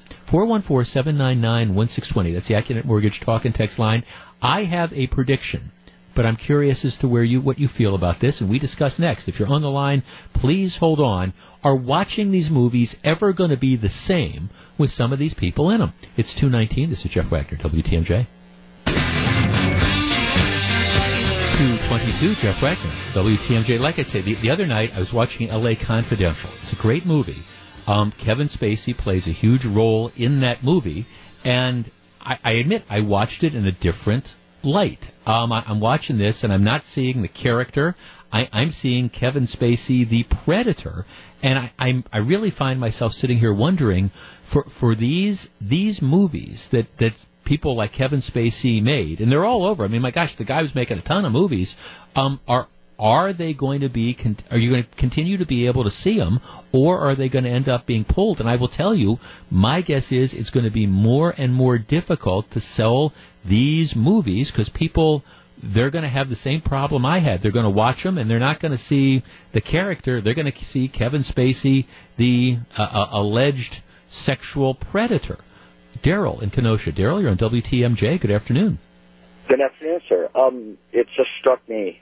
It's very strange, but last night I was surfing through all the movies, and I stopped on American Beauty. Right. Remembering it was a good movie, but I don't want to go overboard. I am a Christian, but something just felt unseemly, and I couldn't watch it. Yeah, it was just right. It was kind of like, okay, it's even though the movie was made, however many years it was made in the late 90s, I think, so it's going on 20 years old. But knowing what you know now about Kevin Spacey, you couldn't watch the thing. Right. Not in good conscience. I felt like God's looking at me like, And I'm like, okay, I don't argue, I don't question or argue. And all the other stars that not have been accused, but have admitted, right. If you're accused of something, I don't know, people, I'm not going to judge you. But once you say, yeah, I did, and you come out with your fake apology or say, right. "Oh, I'm gay, so that makes it okay," or whatever. Which is what Kevin Spacey was weird. It's yes, I agree. I've been a predator, and by the way, I'm gay, which was just which was about a bizarre thing. Because of course, then the gay community went appropriately went absolutely crazy because that's what that's the last thing they want is to play into the stereotype that just because you're gay that means you're a predator. Here's Kevin Spacey saying, "Oh, I'm a predator, and by the way, I'm gay." Thanks for the call. I mean, it was like I don't know what crisis management people that he was talking to, but my God, that was about as bad as possible. But I will tell you, as somebody who is a movie fan and who has enjoyed, for example, Kevin Spacey's work, I found it difficult to watch, and I'm not calling for these movies to be like blacklisted or anything like that, but I think that's going to be the natural reaction of this. I think you're going to see a lot of the services, for example, that rerun the older movies who are going to be looking through this and saying, you know what, we could put this on, but people aren't going to watch it because it features... Right, or it features Kevin Spacey, and yes, it might be a great movie, and yes, it might have won an Oscar, but you know what? People aren't going to watch it, and I think people are going to be voting with their feet, and that's going to be one of the interesting things moving forward. Jeff in Fox Point. Jeff, you're on WTMJ. Good afternoon. Hey, Jeff. I'm also having trouble, and I think the best example I have is that I had a T-shirt that said Kobayashi Porcelain, which is a joking reference to The Usual Suspects, and right. Since this happened. It's now in my next shipment to Goodwill. Right, yeah. It's it's just because of that whole thing. It's because he was in The Usual Suspects, and you just can't get past that, huh? Yeah, and my Blu-ray library might also be getting some more free space as well. Well, you wonder. House of Cards, which is really, he's been fired from it. They're on hiatus now as they try to figure out what to do with the last season and how they end up doing it.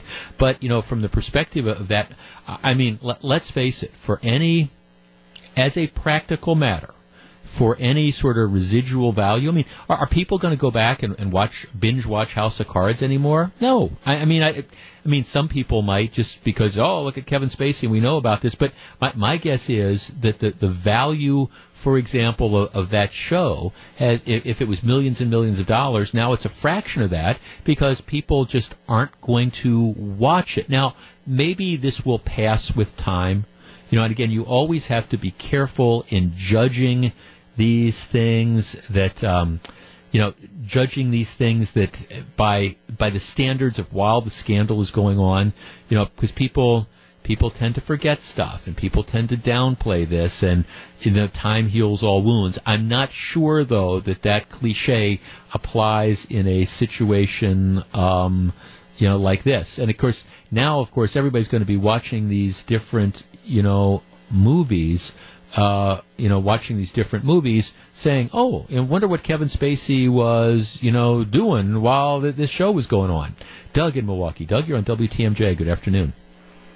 Yeah, I think the Kevin Spacey thing, even American Beauty, the character he played in that movie, is so different from what it seems he's like in real life. It's really hard now to deal with. Yeah, no, right.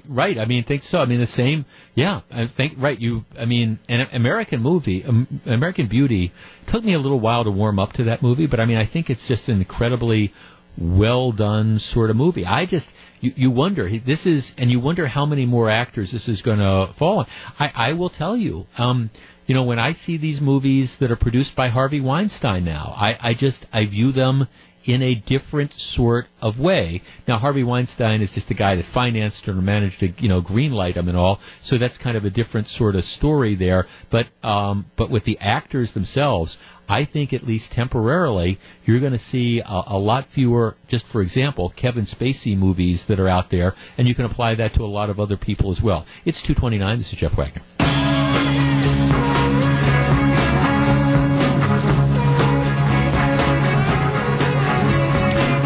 Jeff Wagner, WTMJ. The Bucs are on the third leg of their West Coast road swing tomorrow night against the Kings. Ted Davis is live in Sacramento with our Buckshots pregame coverage beginning at 8:40 Tuesday night right here on WTMJ. When we come back, before the program ends, we're going to be talking guns and games.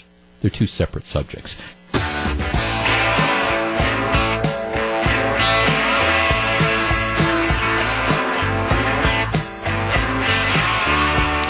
It's 2:36, Jeff Wagner, WTMJ. So very glad to have you with us. How is Central Wisconsin transforming into a hub for workplace talent?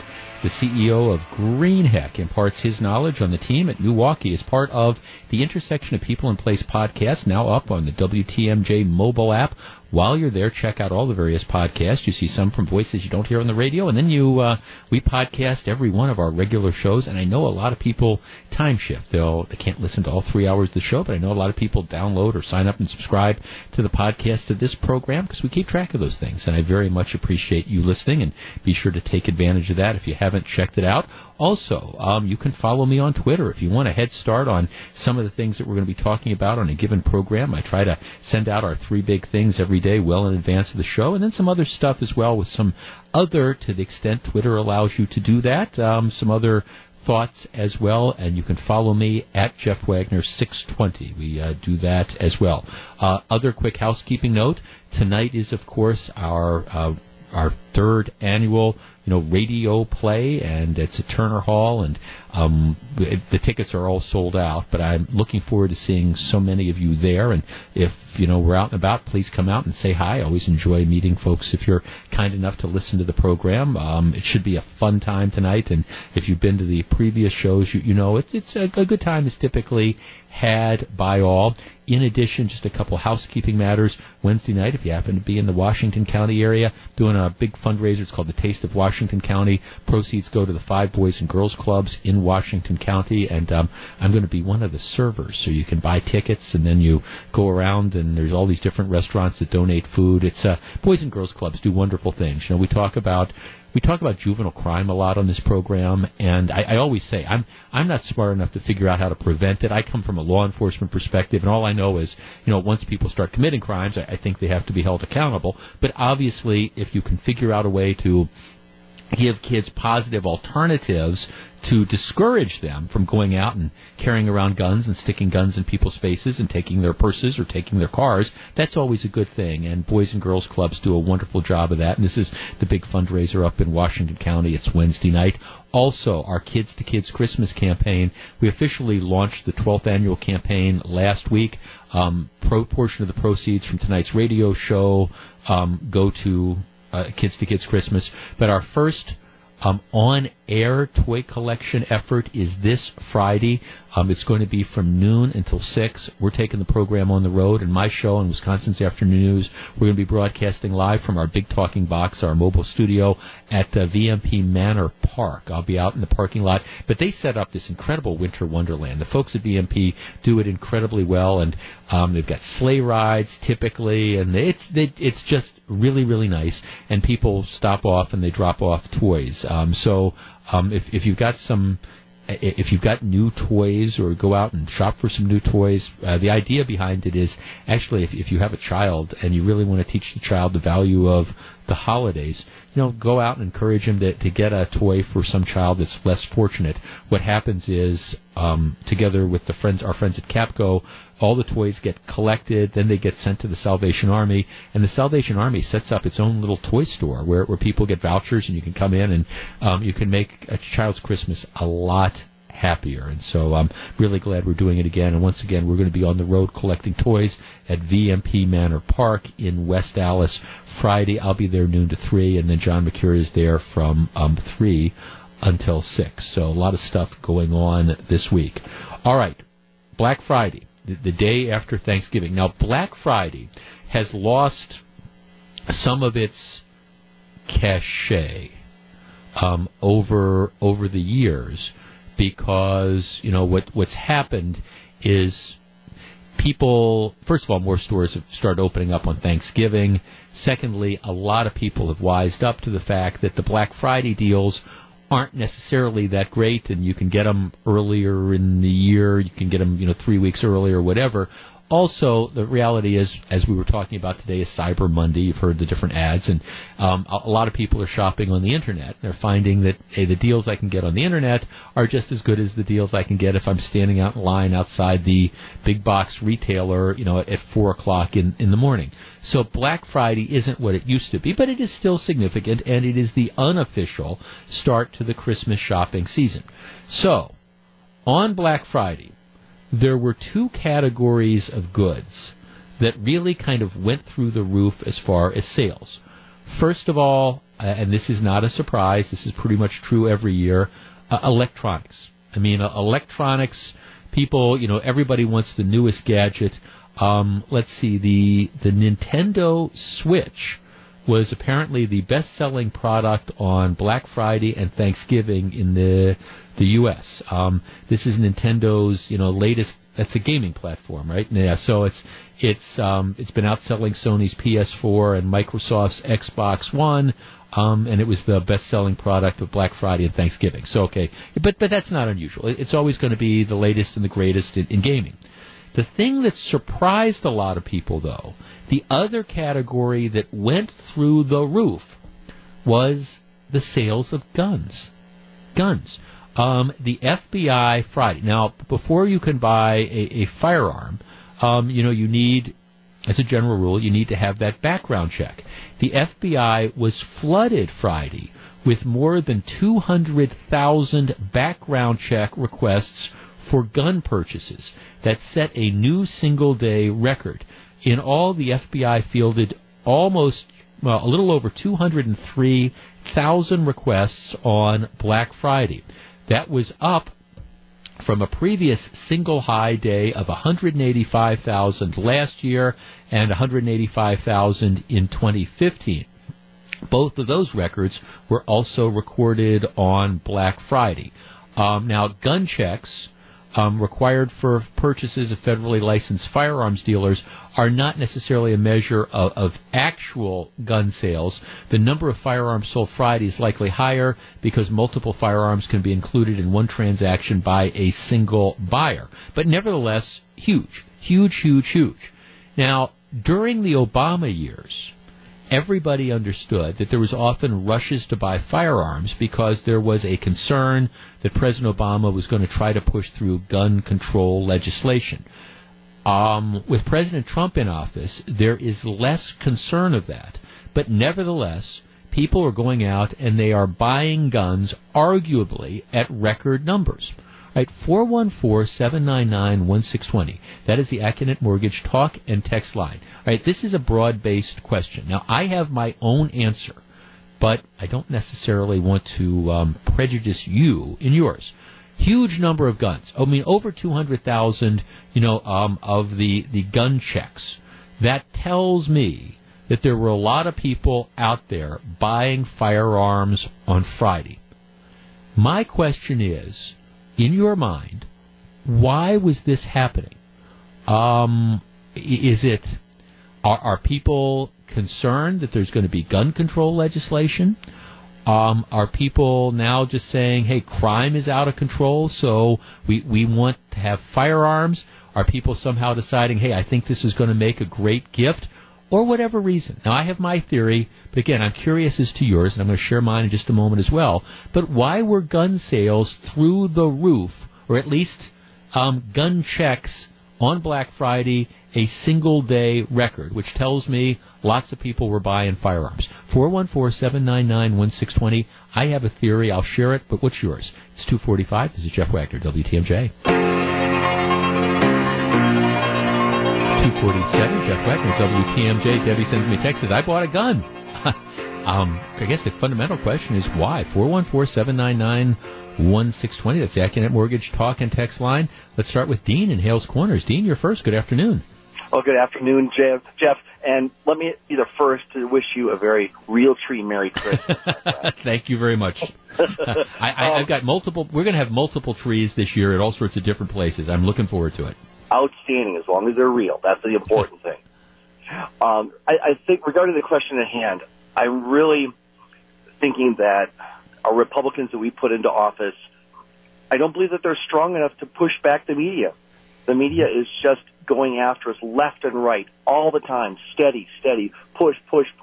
And I have a funny feeling that eventually they're going to fold like a house of cards. And our Second Amendment rights are going to go away. So you think it's still, even with President Trump in there, there's still the concern that people had during the Obama administration that we're going to see bans on certain types of firearms, for example?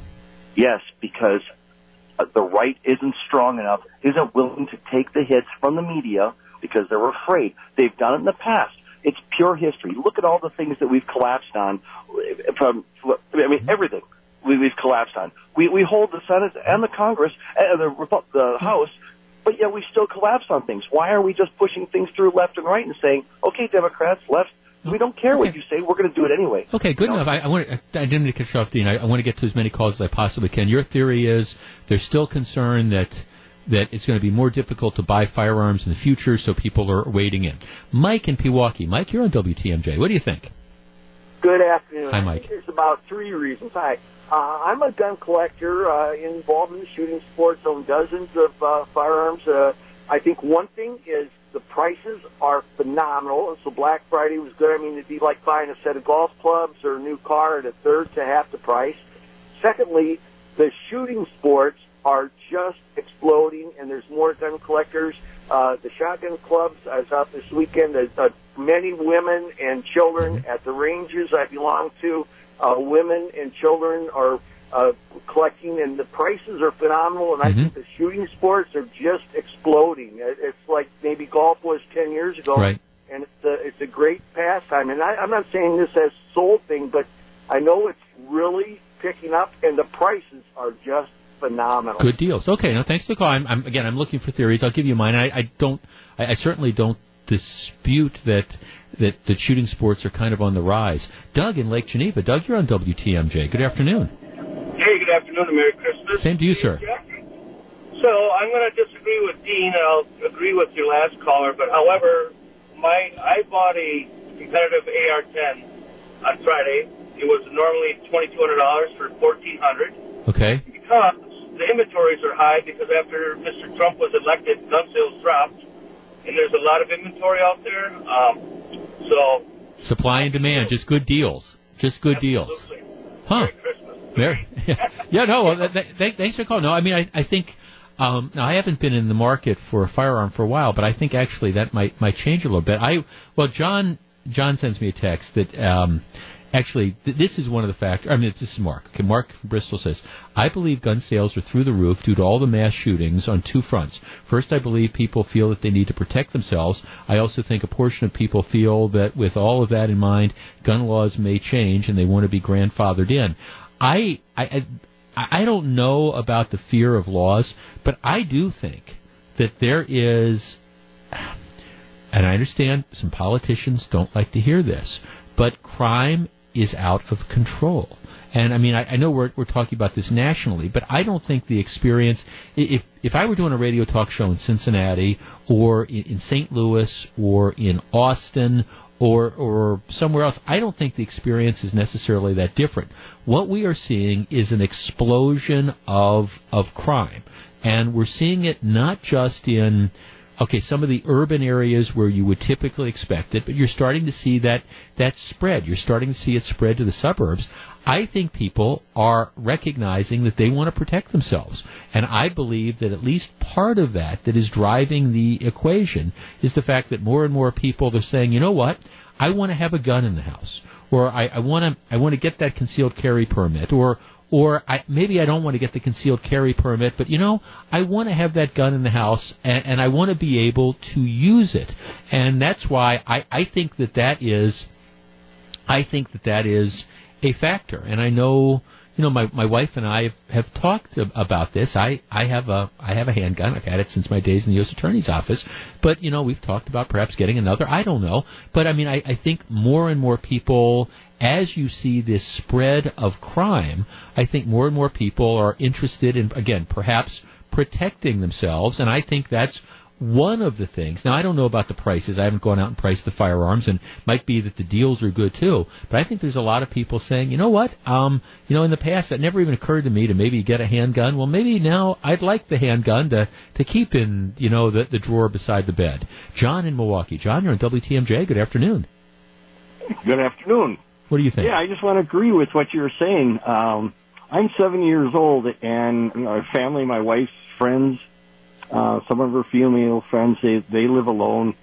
2 years ago, they, expressed a little concern. I said, get a gun or something like that. Oh, no, they don't want anything to do with it. Right. Now, they're singing a different tune. Right. I mean, you watch the news, the first 10, 15 minutes, it's just innocent people after innocent people getting, mugged, shot, having their lives ruined because of some crazy person. Yeah, no, I think there's more, John, I think you're right. I think there's more and more people, responsible citizens, and I'm not saying they're going to go out and get a concealed carry permit necessarily, but there's more and more people thinking, you know what, I might not carry that gun in my purse, but my husband travels, or, and I don't mean to be, I'll break it down on gender type of thing, or, hey, we live in an area where I'm starting to see all this crime, and you're starting to see these home invasions, and I never thought I needed a gun before, but you know what?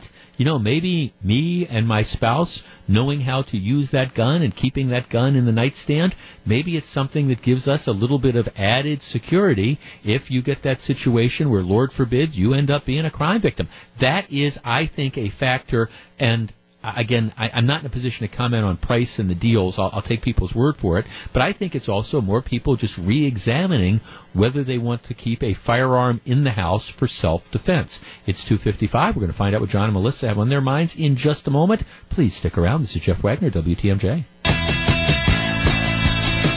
It's 2:57. Jeff Wagner, WTMJ. Again, the big Christmas spectacular coming up this evening. Hope to see a lot of people at Turner Hall. Doors open at 5:30. The show starts 6:30 or thereabouts. If you don't have tickets, well, we are way sold out, but you can hear rebroadcasts at various times over the holiday seasons. He's going to be one of the stars of the show. I know, because I've seen the script. John McCure. It's a pretty funny script, isn't it? Well, we hope so. Good, yeah. We hope so. We think it's funny. It's going to be a but we laugh show. at anything. Yeah. We think all sorts of stuff is funny, John. You and I aren't the best indicators of that. All right, fair enough.